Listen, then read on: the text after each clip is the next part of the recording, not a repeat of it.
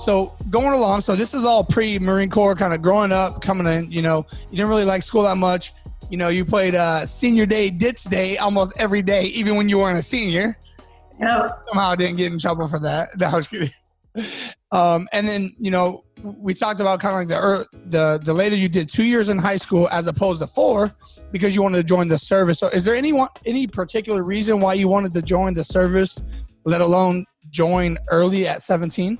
To be brutally honest, so I could get as far away from my hometown as possible, because if you look at my hometown, like, not many people succeed. So when I was 17, I was still working. I was working 3 jobs because I didn't have school and all my friends were in school. So I was working at Utz, which makes the potato chips. I was working at McDonald's, and I was working at Subway. So Utz, I was working 3 days a week from 6 p.m. to 6 a.m. And then I would get off, sleep for a few hours, and go to McDonald's for like 8 hours a day, and then sleep for the rest, and then rotate the days that I wasn't working at Utz with McDonald's and Subway.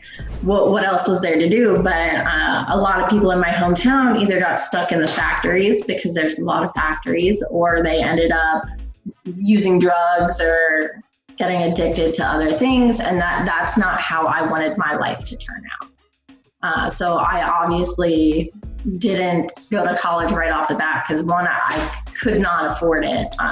2, I just wasn't in the mindset that I wanted to go sit in a class, waste time, spend more money on college than it would be to buy a house. Right. No, I hear you on that.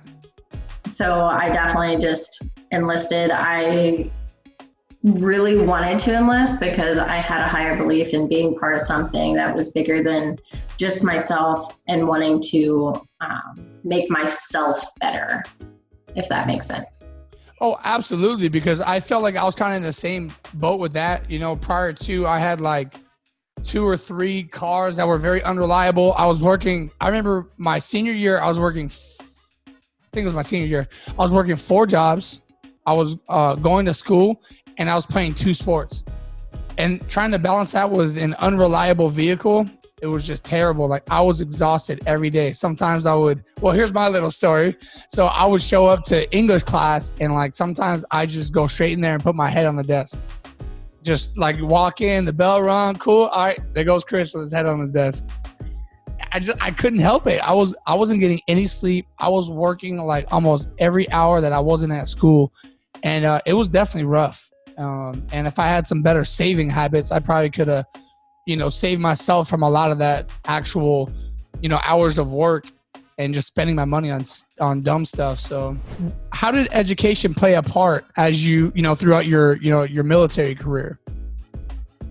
Well, looking at it, even from the jump start, they make you do education. So if you look at your joint service transcript, you even get credits just for going to boot camp. You get exactly 9 credits for going to boot camp, plus you get a few first aid ones that fall in there and give you college credits as well. But going in, I was very naive. I thought I wouldn't have to do college. And then the reality set in because I really wanted to do 20 years. However, I know that a lot of people end up getting out. Well, I think it's like 2 or 3% of people that want to do 20 years actually succeed at that. So I knew I knew I actually needed a backup plan. So I like to plan. I like to have backup plans, A, B, C, and D. You can't just have 2. You need more than 2 because things fall through. Right. So I got pregnant with my son. And at that point I was like, I can't tell him that he can't do it. So that's when I started school. I was pregnant and then I had him. And I continued school. But then I started talking to every single Marine I had, because at the time that I started school, I was only a Lance Corporal. Okay.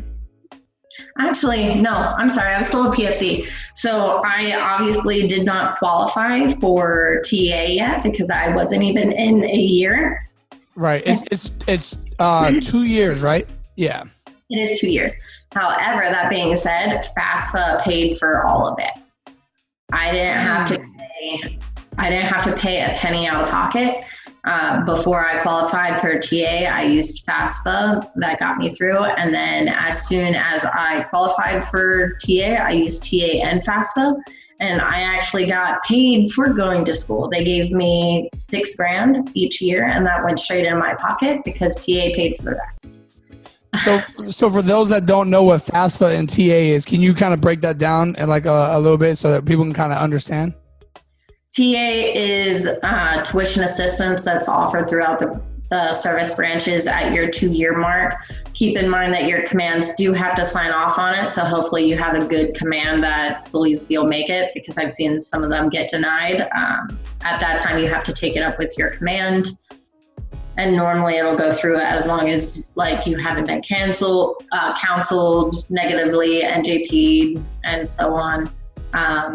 But then FAFSA is the Federal Student Aid Program, which they go off, if you're a service member, they go off of your income, and trust me, you'll make it, because I think as a PSC, I made like less than $20,000 a year. And then as a Lance Corporal, I think I made not even 25, because as a sergeant, I made $25,000 a year. So you will qualify for the entire thing as long as you're taking a full schedule, which that's dependent off of your college. And all that you'll have to do for that is put in for it each year, and it'll tell you how much you qualify, how much you're expected to pay. However, when using FAFSA and TA, if you go look for scholarships, there's an outrageous amount of scholarships out there. There's one for pogoing, like the stick that you jump on. If you video yourself and submit it, you can get a scholarship. Wow. For writing left-handed, there's a scholarship. Doing cartwheels, there's an outrageous amount of scholarships that just don't get claimed each year because no one looks for them. Go ahead. Real quick. So what I'll do, because there's probably a lot of them that a lot of us don't know about, including myself. What I'll do is I'll get with Shannon on the side, and I will include links to the full interview video that I put out. And if I get it in time, I'll put it out throughout the snippets that I have throughout the week. But at minimum, I'll put all the links for like the scholarships, and I'll have a pretty detailed section for the full YouTube video that comes out for you guys that want to check that out.